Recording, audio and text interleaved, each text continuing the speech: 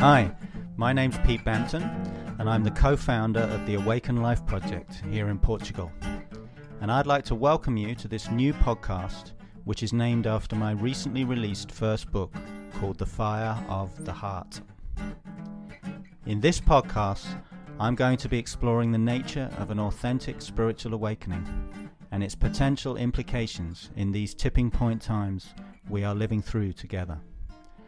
I hope that you will find these podcasts illuminating and provocative, and most of all, I hope that they'll ignite a big and potentially all-consuming fire in your heart.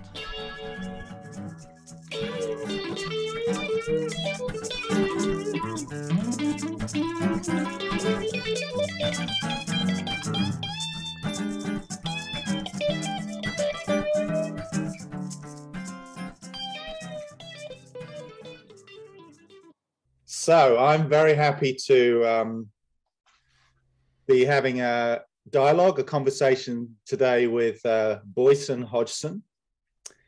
And Boyson is involved with the Mankind Project, which as far as I know has been a project that's been developing in America mainly, but now internationally since the 70s, I think. Early 80s. Early 80s, okay. And yeah, I was very interested to connect with Boyson and find out about his work with the Mankind Project, but particularly with something that they call the New Warrior Training, because it resonates so much with my work with the Awaken Life Men's Collective, and and as this, we've decided to create a documentary to really put our experience and our learnings and discoveries out there to a wider audience. I'm really interested to connect with other men, other leaders who are leaning into this whole theme of what it means for us to inhabit a fully embodied, integrated masculinity in a time where masculinity generally gets a bad rap. So welcome, Boyson. Thank you so much. And maybe we could begin, maybe you could just begin by telling us a little bit about yourself, your journey, how you ended up being a facilitator with the Mankind Project. Do you want the 1 minute version or the 5 Well, minute the 1 version? or maybe 3 minute version. The 3 minute version? Thank you. First I just have to say you pronounced my last name perfectly. Hodgson. Yes, which is beautiful and not always done. So thank you for that. I'm Boyson Hodgson. I have been connected to the Mankind Project since 2004. Was when I went through the New Warrior Training Adventure, the Mankind Project's weekend experience. And the personal story for me, origin story for me, is I grew up surrounded by boys and men. I have 6 brothers. Wow. Dad who's still in my life. I had stepdads through my life and 2 different stepfathers. So I was surrounded by male energy and masculinity in different forms and different how that showed up in different ways in my life. And I got into my kind of early midlife, my 30s, and ended up in a place where I had no close male friends. I was largely disconnected from the men, even in my own family. And I had a longing for a place where I could look honestly at what was actually going on with me outside of the bullshit story that I like to tell myself about what was going on with me. And I was in the very early part of a relationship that is now my 17-year marriage to my wife, and recognizing that patterns that I had been doing in every relationship I'd been in with a woman were already starting to repeat 6 months into this relationship. So I was lonely, isolated, didn't have a sense of what I was doing next, and was already screwing up the relationship I was in. And it was like, okay, I'm ready to do something. Mm. And I had been hearing about the New Warrior Training Adventure because a whole bunch of other men in my family had already done it. Oh, okay. And as soon as they had done it, they were like, Boysen, you got to do this thing. You got to do this thing. I was like, no, thanks, no, thanks, no, thanks. I'll stick to my books. Mm-hmm. I'll stay in my head. I'll stay disconnected. But when the pain got enough for me to cross the threshold, I crossed the threshold and did that weekend in 2004 and have kind of never looked back. Wow, interesting. And so maybe that it would be good to just hear from you, what the what warrior training consists of. Get a sense to give the viewers here a sense of what it's about. But then also you could also share the impact it had on you going through that process. Yes. So we're now, Mankind Project started in 1984, 85 in the middle of America, Milwaukee, Wisconsin. And it was 3 guys with wildly different experiences, a psychologist, an ex-Marine who was a General Motors engineer, and a curriculum studies professor who had all been doing their own personal growth journeys and had been in some spaces together doing some different types of development work at that time. And Bill Kauth, who was the therapist, had a lightning bolt moment where he said, "Where are the spaces for the men?" Mm. Yeah, and I've heard of Bill Kauth. I remember hearing about him. Yes. Yeah, he's still around, still doing community building work, still connected to MKP and doing some of this work as well. Yes. And Rich Tosi, one of the other founders, is also still alive, still connected to the organization, and still leaning in helping us to continue to evolve. But they came up with this idea for a Wild Man Weekend, which became the New Warrior Training Adventure within a year or so. And it really caught fire among men many of whom were already sitting in kind of men's communities, men's councils in the U.S. And it spread like wildfire through the Midwest and then jumped to California and jumped to the Northeast. And now we have 23 training centers in the U.S. Wow. And from the mid 80s to the early 90s, then jumped the pond to UK and Ireland, France, Germany, Norway, Sweden, Switzerland. We have a small community growing in Spain. We're in Australia, New Zealand, South Africa. Wow, that's amazing. Mexico, driven by the fire and passion that men get out of participating in the New Warrior Training Adventure. So that's incredible. Wow. Yes, it's still growing now, starting to branch out in Central and South America and in Southeast Asia. Exciting. There's still exciting stuff happening there. And but is this training? Is it just a weekend? It is. Wow. So this is the New Warrior Training Adventure is Friday evening to Sunday afternoon. And it is a kind of ritual hero's journey for men. So it takes the shape of a separation from the known world, a descent into the unknown, accompaniment by mentors, team building, an ordeal through Saturday afternoon, an individual ordeal that every man faces, really faces himself in the heart of the process.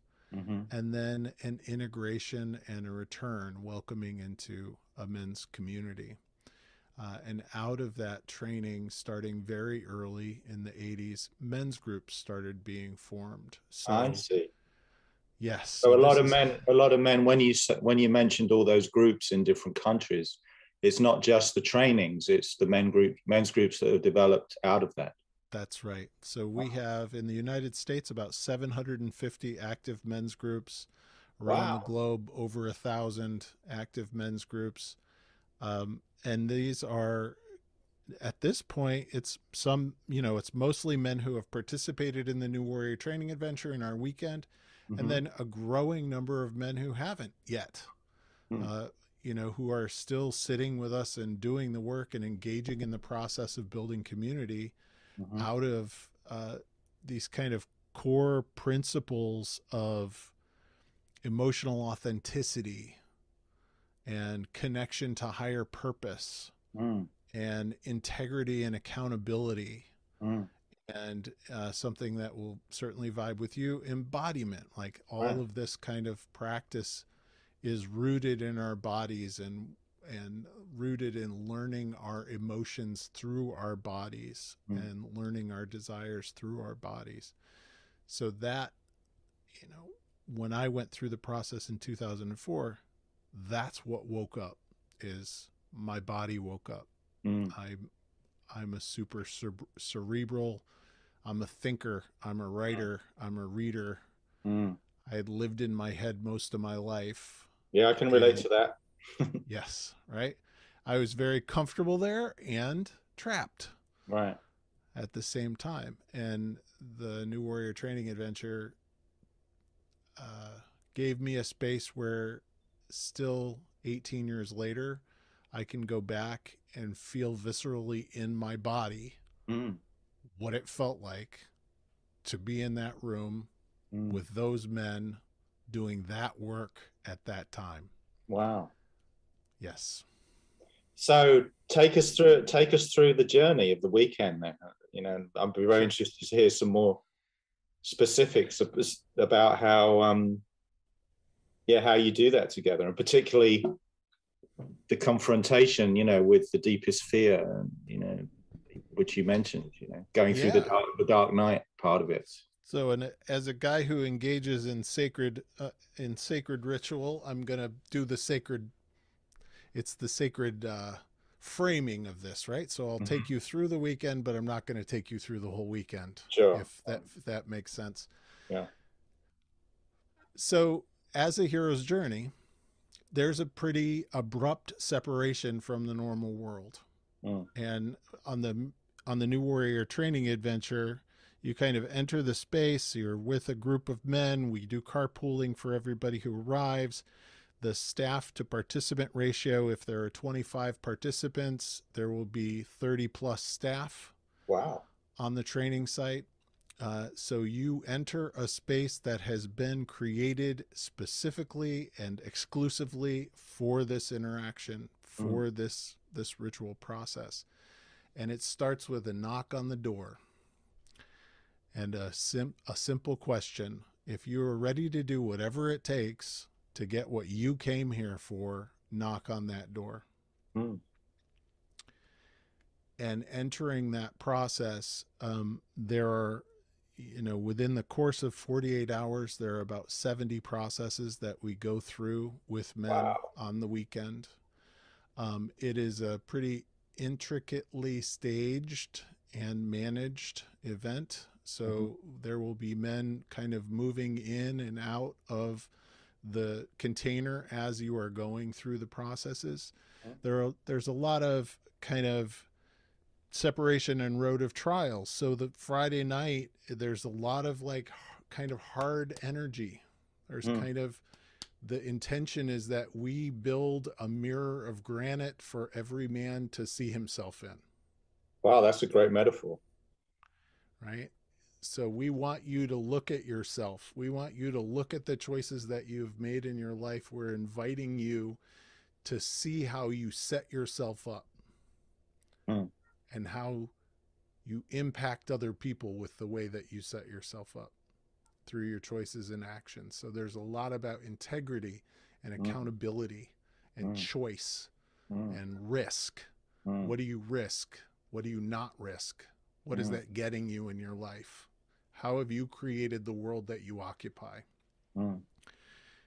And into Friday night, we build teams. There's there's some individual journaling, there's visualizations, there's some team building activities, there's a game that we play late in the night that kind of riles men up and form a container, right? So you know about forming a container, building the heat, building the walls, building that sacred space for men to do what they're there for.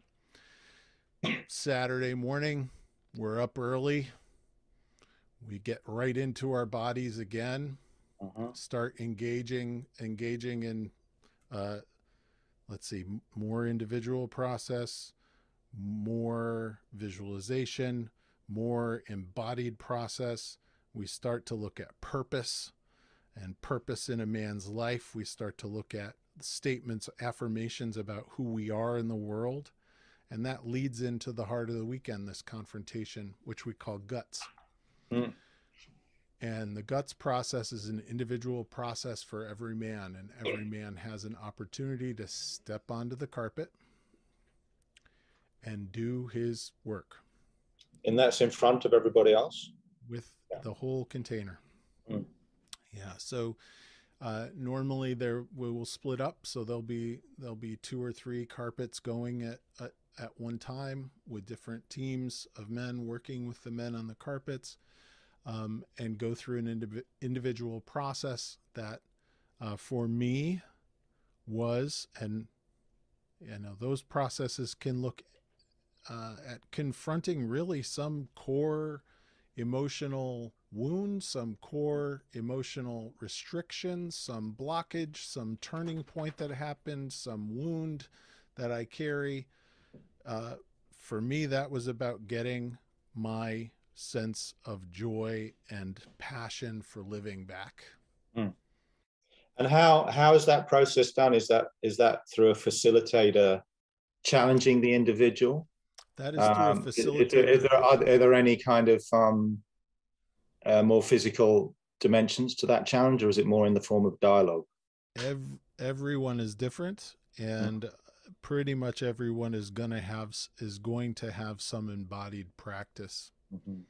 So for me, that quite literally looked like pushing through a group of 12 men to get to what I wanted in my life. And so that was set up by the facilitator. So that it's really the facilitator's has to be very intuitively in touch with, okay, what is it for this guy? How can we dramatize that? That's right. And the idea of servant leadership. So the idea of, I'm following your process. I'm following where you're going, and I'm getting cues from what you say and how you are and how you're occupying, and I'm following that. And then what I know is that I have the facilities and the men to set up whatever we need to create. I get it. That's cool. Right. So, and that, again, having a big staff on the training, that means that we'll have guys there who have done this process and been certified, peer reviewed and certified to lead the process. So they've done 130 of these weekends. Wow. And then you'll have guys there who have done 40 of these weekends. You'll have guys there who've done 10 of these weekends. And you'll have guys there who this is the first time they've ever been there since they did their own weekend. Wow. Right? All participating, all on some level. All creating the container. All creating the container. Right? Yeah. All creating the space to say, what is it? What is it that you're confronting? Well, there's something with my father. Find a man in this circle who holds that energy. Let's make it happen. Let's act it out. Yeah. Let's bring it. So there's a bioenergetics about it. There's a Gestalt kind of about it. It kind of an emotional process. So that embodiment. So that's Saturday afternoon into the evening. Saturday night, there's a celebration and kind of a welcoming and affirmation of the completion of that journey. A better night's sleep on Saturday. Sunday, we're up again, and Sunday process is about integration. So the Sunday process is about really connecting to earth, connecting to self, connecting to what's bigger than us. I'll say spirit. It's any man's beliefs are welcome and non-beliefs are welcome, but there is this sense of verticality, right? There is this sense of above and belowness. Yeah, that the greater force that's pulling everybody up, you could say. Yes. Yeah. Anchoring I know that very well. us up. Yes. Yeah, that's what that feels like, right? Yeah. In your body. Yes. So that's the Sunday, and Sunday is really about cleaning up and integrating and getting back all those things that we set aside on Friday night when we arrived on site, and then getting prepared to go home in a good way.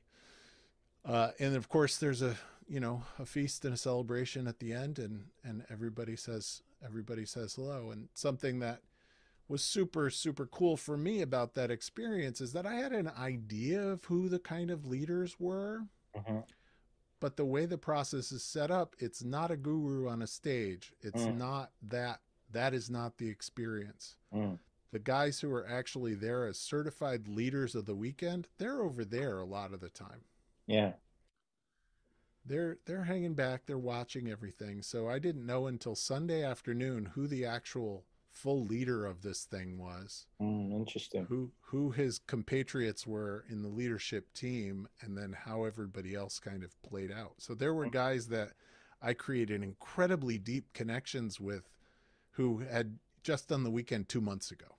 Right. So there's a real collective intelligence guiding the whole thing, it sounds like. Yes. Yeah. Yeah. So that's really what the New Warrior Training Adventure is about. And then, the work has sustained itself and grown because of men's groups. So I completed the NWTA, and about 2 months later, I joined a men's group here in Western Massachusetts. And then it was a whole new hero's journey. It was a whole new process of integrating and remembering what I had done on that weekend, and then learning skills and tools to actually make real the vision and hope and intention and aspiration that I had created for myself during that process. And those groups, are they guided? Is there a leader peer or facilitated? Facilitated, yeah. Peer facilitated support. So I was a lucky dude. I was in the right place at the right time. And I walked into a men's group that had been running continuously for 12 years already in New England. Wow. These guys were old hat. They were kings. I was 32 years old. So a lot of them have been involved for that long together. They had been involved. A lot of them went through the same weekend in 1996 in Chicago. They traveled together to Chicago, did the weekend together, and then came back to New England and started a men's group. Well, that says everything to me about the power of the training, because, for a bunch of guys to stick together for that long. I mean, my men's collective has been going, about 13 years. A lot of men have come and gone. Yeah. But yeah, I know exactly what you mean about the power of the collective, because nowadays, there's guys who've been involved, 8, 9, 10 years. And then there's guys who are right up to guys who are very, very new. But when new men come in now to the container, or if new men come on a men's retreat, and just like you were describing, there's a lot of the men from the group are there. Yep. There's something transmitted non-verbally. It's just it's spiritual, but also totally physical. It's psychophysical. It's received bodily, and it's that transmission of this brotherhood.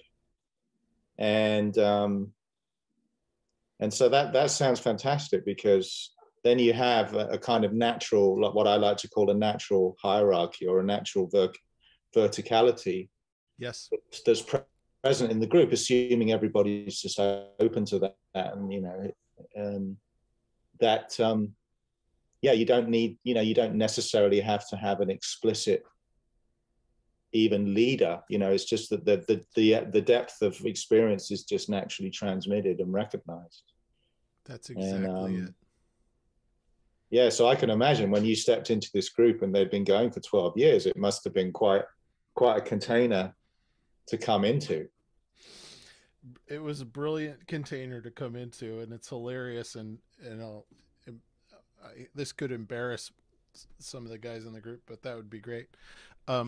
It was at this one dude's house in Northampton, Massachusetts, and he had hot tub on his back porch. I'm brand new. I'm 32 years old. I walk into a room with 10 guys, all quite a bit older than me. Most of them quite a bit older than me. Everybody says, "Hey, big hugs." Da, da, da, da, da, da. And meanwhile, they're stripping off their clothes, and I'm like, "What the hell's going on here?" Everybody climbs into the hot tub together, right? Yeah. Just at the start of the men's group, and like that is not every men's group. This is the only men's group I know about where this happened. But like that was my entrance into the experience of this men's group. But what those guys did. One of them was the officiant at my wedding. 2 years later.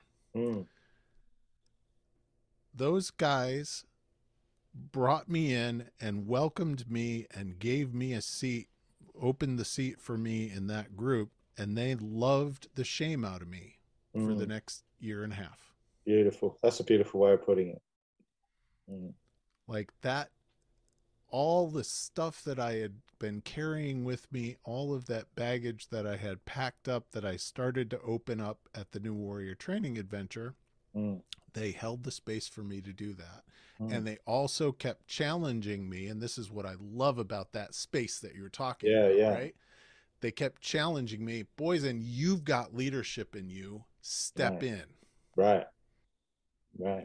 Bring that. Yeah. Bring your intuition online. Bring your power online. Bring your questions online, right? Yeah.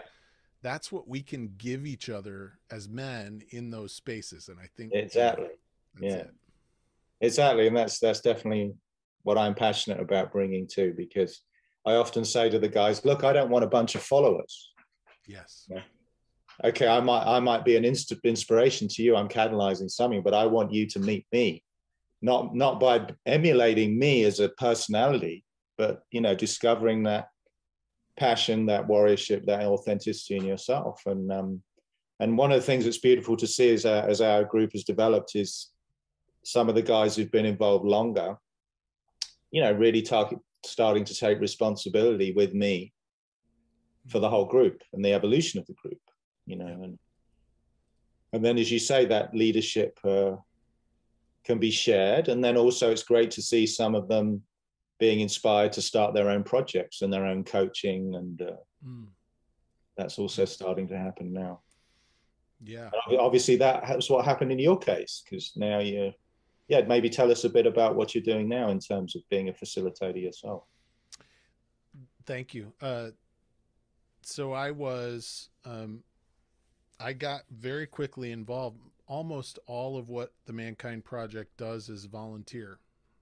So all of our communities are volunteer run. The trainings, not only are we volunteers who go to staff, but we also pay our own accommodations to go, so that we're not putting that onto participants who are coming to participate in the trainings that we do. So I very quickly, within a year, got into a volunteer position in my local community in New England, and started like leaning in that way. And I was a marketing and copywriter and design guy, like when I started this work. So I complained about the dated marketing that all of these beautiful old guys had put together. And my inquiries and pushes and volunteering got me into bigger rooms and bigger spaces. So I ended up participating in national and international kind of activities on the marketing side, which led to, in 2010, when MKP USA, I work for the Mankind Project USA, when they went looking for a marketing guy, I was right there and stepped into that role, and I've been playing that role for MKP. And in facilitating, so I've helped to found the group that I'm a part of and 2 other groups in Massachusetts and Connecticut. And I still have my home group is the Springfield Uprising. So I've been participating in the Uprising now for 14 years. I think that our group is that old now. Yeah. And the space of, we've been on hiatus because of COVID for in-person stuff for quite a while, and we just started getting back together in person. That must be great. It's fantastic. Yes. So some of those guys then, because they were involved 12 years prior to you joining, so some of them have been involved in it for 25 years or so. Yeah, we've still got guys around. There's none of those old timers are sitting in my group in Springfield. They're up in the hill towns outside. They're up in Petersham, Mass, and the other little hill towns up in the woods. Most of them. That's very inspiring to hear of men's groups that have this kind of longevity. You know, I interviewed Jed Diamond. That's so funny. I was thinking of him as you said. Yeah, and he, as you probably know, he's been in a group for 43 years. And he told me in the interview, he said, because he was talking about his 3rd and very successful marriage of 42 years. And he said, his wife says the main key ingredient of it really working is the fact he's been in a men's group all of that time. That's great. And that kind of segs into, you asked about relationships to women and how this works. I went through the New Warrior training in April. The woman who's now my wife went through a kind of similar process called Woman in Power in June of that year. And she had and has at her own spiritual practice. She was a yogi and a teacher and a lot of good stuff. But we both entered our relationship, did these incredibly powerful individual processes, joined our own groups. Oh, so she's consistently been in a women's group too. She hasn't been in a women's group for a while, but she was consistently in a women's group for a long time. And we've brought this kind of shadow work mentality and skills and tools to our relationship in a way that I think that she would probably say the same. Like, men's group has been the place that I go to process the stuff that I would otherwise be burdening my marriage with. Exactly. To have the connections with men so that when Kendra says, you should have a phone call, you should go connect with somebody, I've got a list of guys. What is it that I want to connect about? Who's the best guy to call? Wow. That's invaluable, huh? Right? And regular connections with men in my life who know me deeply, who know my relationship, who know my hang-ups, who know my shadows, who can point and say, well, you're doing that thing again, Boysen. What are you not taking responsibility for here? And invite me to that level of integrity in my world. Yeah, fantastic. And I can very much resonate with that. And I'm sure that you find, and many of the men must find, that it frees up the relationship. In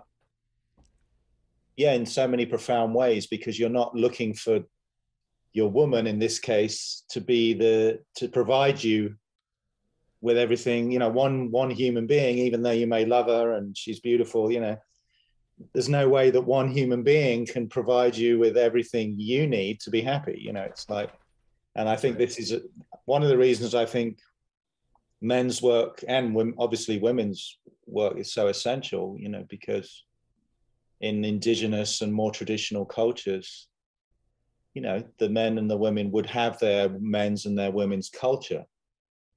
And that's really been lost in modern and postmodern culture. And I think obviously it's more common for women that come together in different kinds of formats.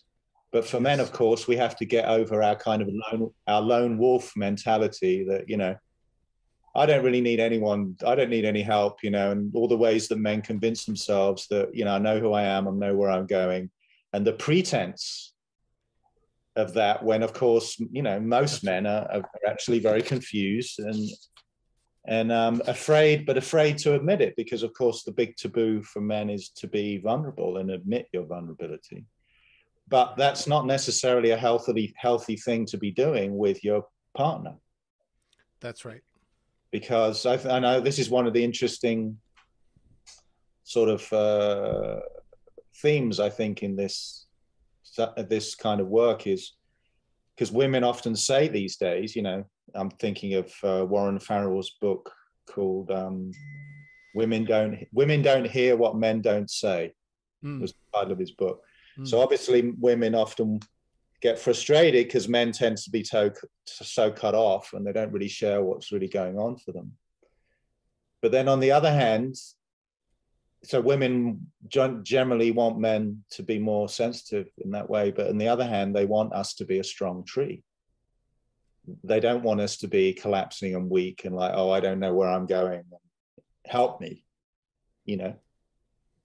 That's what we need to go to other men for, you know, to empower that positive masculine pole of direction, purpose, responsibility, as you were saying. Yes. And instead of putting all that on our partners. Yes. Because then it depolarizes the relationship, you know, and then the woman might start becoming more masculine because, you know, her man hasn't really got it together. Yeah. And I like to unpack those terms as much as I can in, you know, masculine and feminine. What we're talking about is a bunch of associated characteristics that have kind of been piled together. Yeah. Culturally, that change and shift over time and get reinforced and taught to us, programmed into us. And, you know, here's where I would say, and a lot of what gets programmed into us is like the most basic, not helpful versions of some of these incredibly beautiful characteristics. You know, like a woman giving birth, you want power, directionality, force, right? A woman giving birth, strength, like all of those things, right? My wife is an incredibly powerful woman. Thank God. You know, we're adoptive parents, and if my wife collapsed into whatever, like that wouldn't play for us. That doesn't work. We need two strong adults with a sense of purpose and groundedness and presence in our world, right? And me having a space where I can go get that community with men, go get that sacred masculine,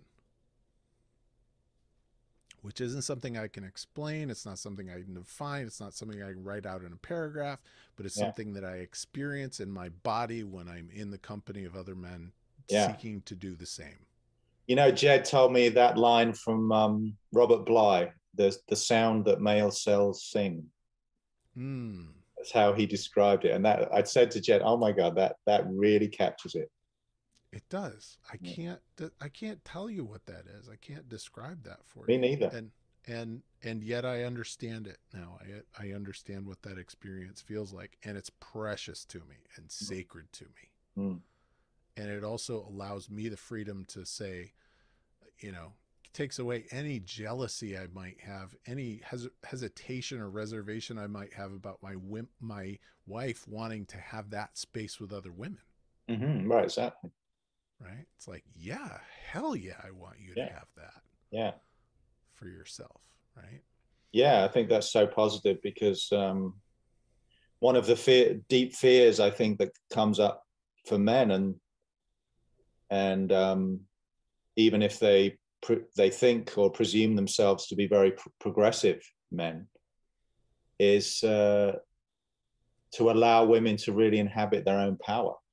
You know, which is obviously demonstrated most profoundly in a woman giving birth. But you know, it's why there's a certain point in the development of our men's and women's collectives, and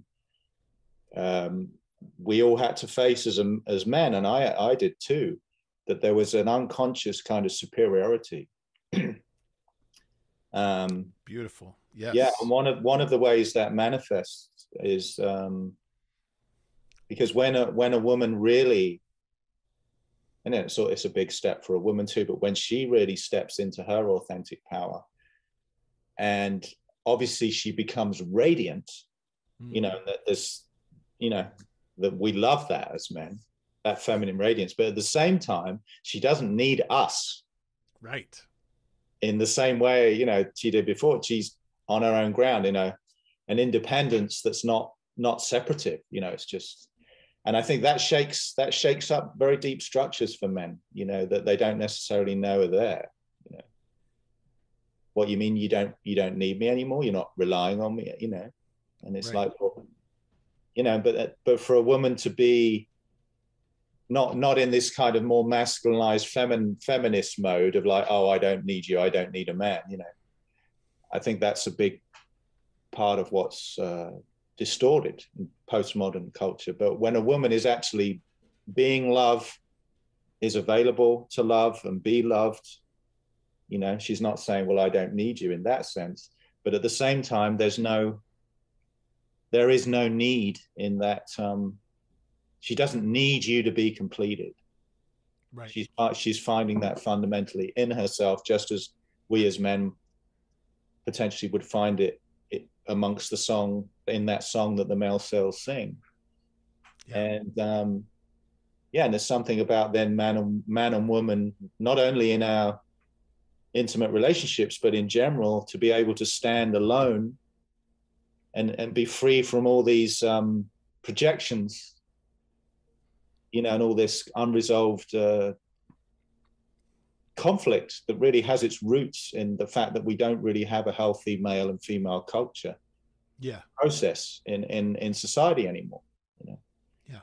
So I think the implications of this kind of work are far bigger than is apparent. You know, it's not, it goes way beyond because there's the whole dimension of just us as individual men discovering our purpose, direction, fundamental confidence, all of that, facing your shadows. So there's the personal development dimension, but then there's the potential between men and women in intimate relationships, but also the more societal structures, you know, what could actually shift in culture as a whole, if and when this process is really recognized and by you know, the mass of people. I mean, imagine that, you know. Yes. That would be a revolution. Yes. Reminded of Charles Eisenstein for a moment. Do you know Charles? Yeah, I actually met him once in at a festival in Portugal. The more beautiful worlds our hearts know is possible, right? Beautiful. Yeah, I love that phrase too. Yeah, really. That idea that when I am doing my individual work and my partner is doing their individual work, and then we are sharing in collective spaces, these built collective spaces for where big we, transpersonal we, exactly, is brought forward, that creates a whole level of possibility that wasn't there before. And practice, and it's the practice, right? So, you know, when you were saying about women stepping into their full power and how that can bring up shadows for men. So I'll just straight up own this shit, right? The more powerful my wife becomes, the more I've had to reckon with my own shadows of wanting to minimize and degrade and put down that power, because I'm scared that I'm not capable of stepping up and meeting it, being present to it. Exactly. Right? Whose work is that? Not hers. Right. My work. Right. Right. And vice versa. Yeah. And vice versa. When I step up to, I am going to be an emotionally intelligent, empowered, integrated being on my own who doesn't need a mom to process his emotions. Exactly. My wife has to confront that want to control in herself. Right.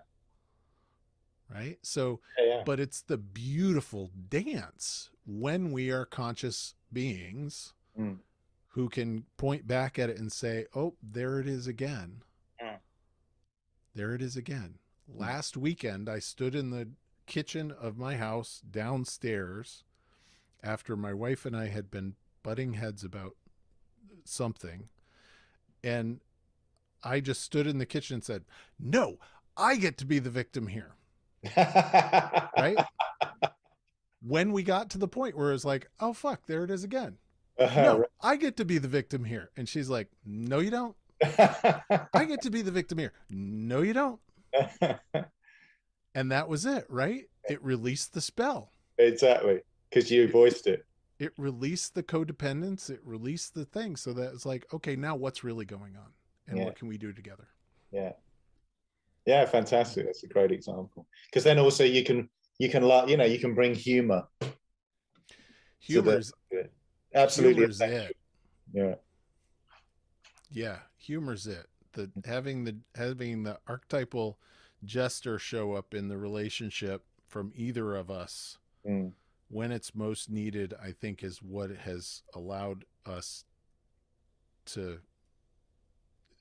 in some ways survive the parenting and trauma and what we've had to face.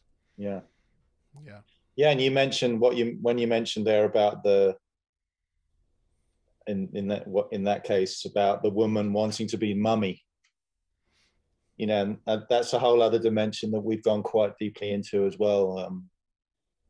It's one way it's described is Oedipal patterning, conditioning, which all has to do with how we were shaped by our own relationship with our mothers and fathers, and it's a very common syndrome, particularly here in Portugal, because it's a more traditional culture.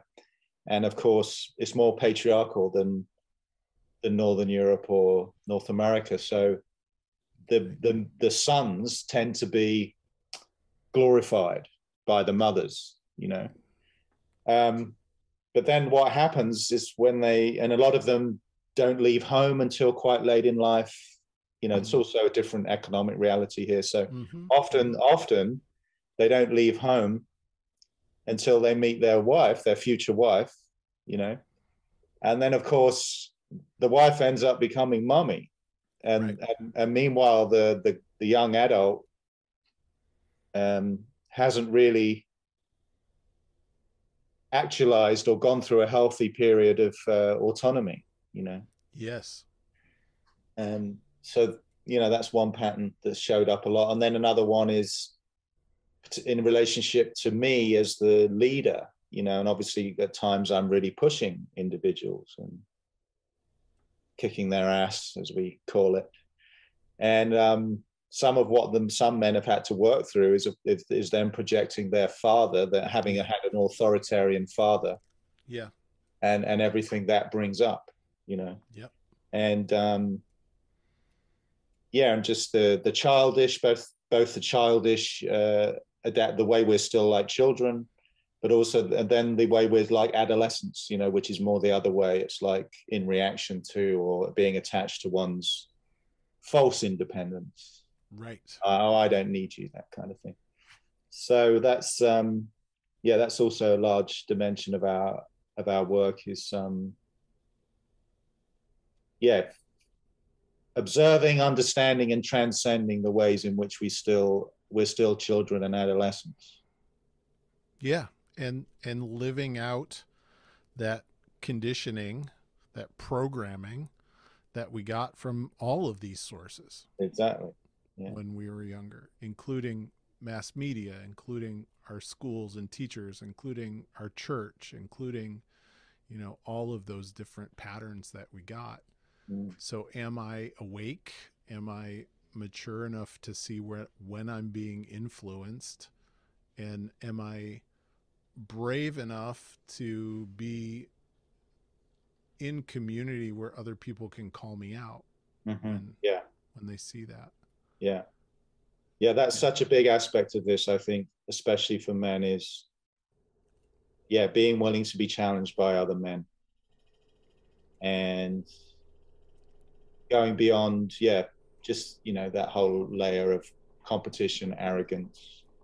Generally what I find with men is that once a man fundamentally trusts the container, yes, and that song that the male cells sing is being felt, you know, it's relatively easy for them to discover a trust and vulnerability that they never even imagined possible. Totally agree with that. And also becomes easier with practice over time to reproduce that, right? I become able to co-create that container with other people. But that's the point of no return. At some point, when you start doing this work, I hit a place where I looked back in mid 2005 and knew there was no way that I could go back. Right. To the way that I had been living before. Right. That was a liberating and terrifying moment. Yeah. You know, they have this phrase in India in relationship to the spiritual path. It's better not to start than to start and not finish. That's well said. Because once you start, you know, well, the implications of running away or denying is so much greater, you know, on your soul, right, so to speak. You know, so yeah, you have to realize what you're getting into. Yeah, it has big implications. Maybe just as a last question to wrap up, in light of everything you've discovered and shared, what would you say are the biggest challenges for men in this process? Of course, it would vary a lot between individuals, but do you find there's repeating, more impersonal, let's say, patterning that often comes up for men, and also has the most profound liberating effect when it's really gone beyond? Yeah, I think that this is kind of being inspired by Jonathan Haidt's work that I'm digging into right now, but escaping from Homo economicus. That's interesting. Can you explain what that means? So Haidt talks about Homo economicus is like the human species that is based in transaction, that is always based in, I am going to do whatever it takes to just get more. Right? Not a Homo sapiens sapiens, right? Not thinking man, connected man, interrelated man. But I think that for so many of us, for me certainly, like I was so trapped in the mindset of I have to be an independent man, I have to perform in such a way that I will get this. All of my relationships are transactional. I give you this, you give me this. If our relationship transactions become uneven, then I will hurt you in some way or disconnect myself from you, right? So this idea of just material accumulation, material achievement, making it. Yeah, right. So many men, I was, and I judge that so many men are so locked in that samsara, so locked in that hiddenness, that it takes a lot to crack that open. Yeah. And we build whole ego structures, we build whole armors around ourselves to prevent others from seeing us as frail, vulnerable, weak, all of these things that we judge, and that I judged and I put into my shadow and I hid from other people for so long. Breaking out of that is terrifying, and it's traitorous. It's traitorous to our whole way of life. Right. That's a very powerful way to put it. You can almost feel like you're betraying yourself.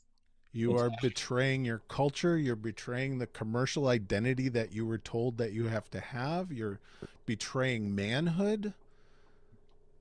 You know, the bros are not going to like it if you start owning your feelings. Right. It's terrifying. And liberating to go through that curtain. Yeah, beautiful. That's very powerful about how you transmitted that. I think it speaks to, what I was just saying earlier, which I feel also is the biggest challenge, is it's letting down that guard, that armoring that, most men don't even know it's there, and they don't realize how many layers there are to it.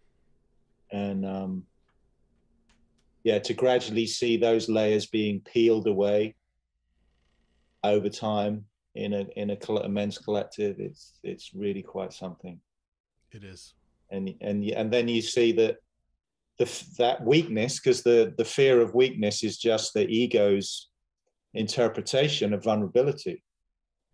But then, of course, we discover that it's in vulnerability that we find true strength. Yes. And it's in humility that we find power. And it's not through pride, And in fact, underneath pride is weakness, because we're holding ourselves together. We're putting up our armor. We're trying to be somebody that we aren't really. Yeah. We've just forgotten, So it's a very, very raw, both raw. Sometimes I find it's very, very raw and wild and intense, and sometimes it's so tender. And that's another quality, for men, because there's all the warriorship, of men coming together in that potency of the masculine. But when you experience that tenderness and deep love between men, it's really something sacred. Yeah, we do a lot of talking about the king, warrior, lover, magician kind of archetype circle, but there's also, inside that lover and inside that warrior and inside that king and inside that magician, there's nurturers. Right. Yeah, masculinity is tender. Masculinity is soft, right, and warm, right, and holds and present, and it's all that, right? Like you said something about, what is this about toxic masculinity and this kind of bad rap. And I think primarily that's because we've gotten lost and pretended that masculinity is only this group of characteristics. Yeah, exactly. And frankly, if you think masculinity is just dominance and violence and overshadowing hierarchies and abuse, right? It's all true. It's all true. And that ain't all. Right. open it up. Right. Go underneath it, go through it to see what else is there and to get at all of the juicy and beautiful parts of this sacred masculinity, this whole masculinity that we can embrace and that women are totally on board with. Yeah. Women are longing for it. Yeah. They don't want emotional men who are going to collapse into relying on them to do all their emotional work and being their mommies and taking care of them and doing all that, right? No, that's not what women are wanting. Women want emotionally responsible whole men. Who've got a strong spine. Yeah. Yeah. Present. Yeah. Present. Yeah. And on purpose.